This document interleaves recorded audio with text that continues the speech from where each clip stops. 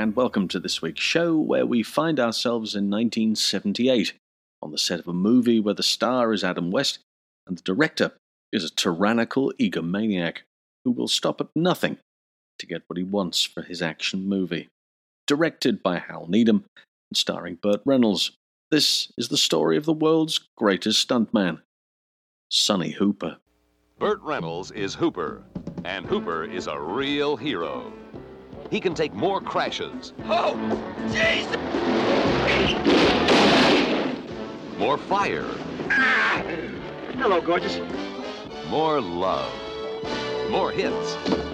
He can take more risks and have more fun than anyone can imagine. This is Hooper, the story of the greatest stuntman of them all, and his competition. Been waiting a year and a half to meet you. How's that? I get to perform with Sonny Hooper. Oh, hell, that ain't no big deal. I mean... Burt Reynolds, Jan Michael Vincent, Sally Field. I'm yours. Brian Keith, James Best, Robert Klein, and Terry Bradshaw. In Hooper's world, talk is cheap, and life is cheaper. We may be in trouble. A stunt is a gag, and a gag is no laughing matter. Bam! Building falls on you, crushes you, fade out the end. Great, Roger. Of course, we'll have a dozen cameras going. And when the director yells, Action! Go! Go! Go! I'm gonna hit it! he really means action.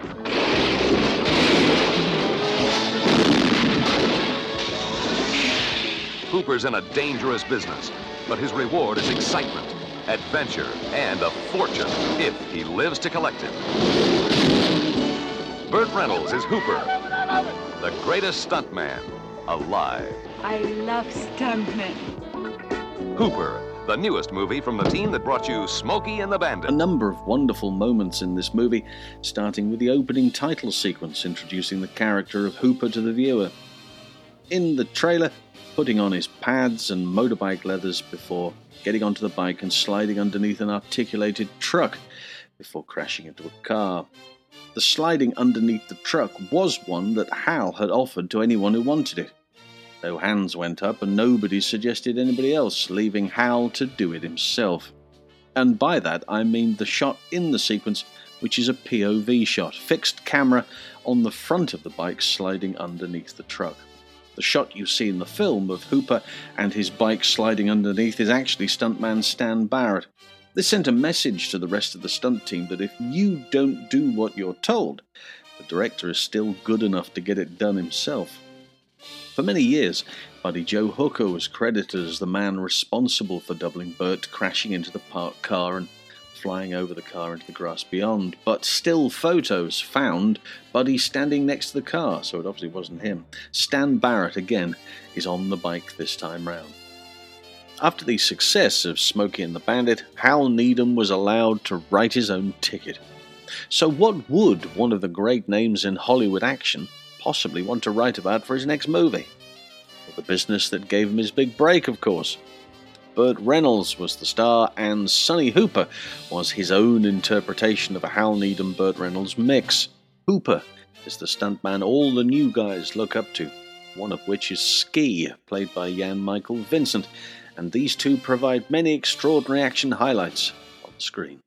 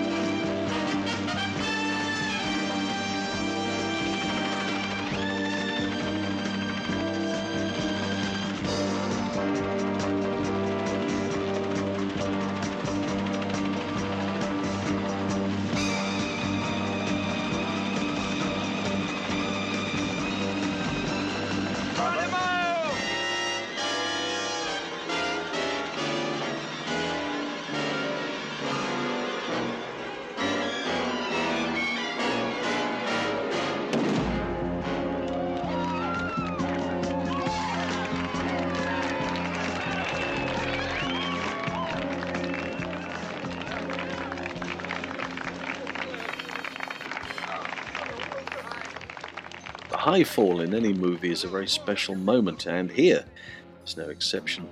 Stuntman AJ Bakunas double spurt jumping 232 feet from a helicopter into an airbag.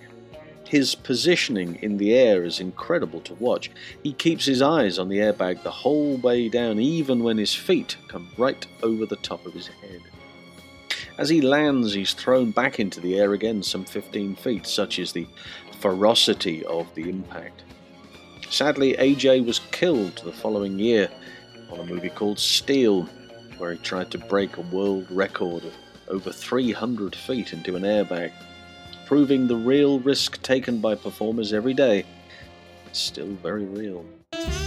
Hello, crime fans. I'm Sean Coleman. I'm Chris McDonald. And I'm Rob Parker. We are crime authors. Well, I'm a publisher too. And I'm a giggling buffoon.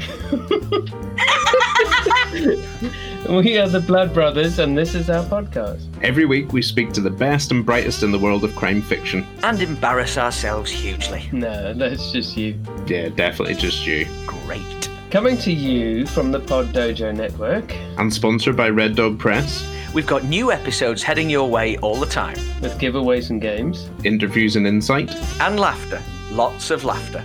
Check us out now. On all your favourite streaming services. And give us 5 stars so we can't be our own 1-star superstar. The Blood Brothers Podcast, your one-stop shop for the best crime chit-chat. My life's worth more than a piece of film. I'll tell you exactly what your life is worth. Your life is worth $50,000. That's the price you put on it when you got behind this wheel. Sonny, Ski, if you do not try to make this jump, you'll never work in this town again. Is that... We're going, huh? We're going, yeah, we're going. You're crazy. I'm gonna hit it.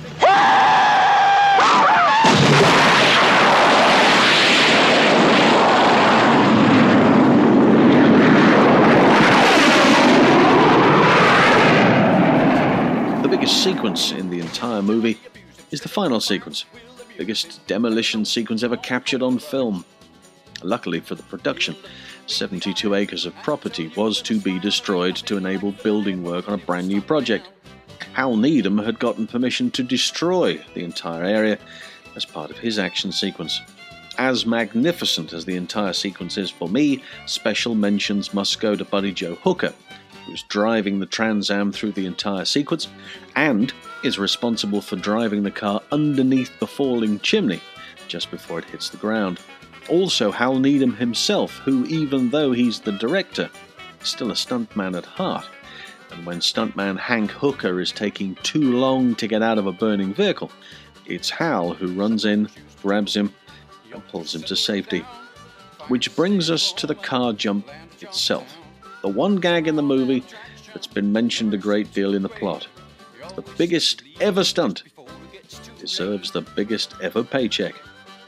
A jump of several hundred feet across a gorge where a bridge used to be.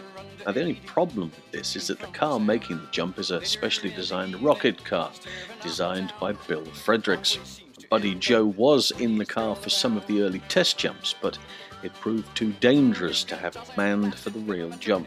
So the final shot in the movie is a remote control car that sails across the gap. Another reason why you never see it land in the wide shot. So that's it for this week. Don't forget to join us on the YouTube channel on Friday for a more in-depth look at the action of this film. This podcast is brought to you in association with those lovely people at the Pod Dojo Network, and you can find out more about them by clicking the link below. Until next time, bye for now. With a smile, there ain't nothing like the life. Nothing like the life. There ain't nothing like the life of Hollywood stuntman, stuntman, stuntman, stuntman.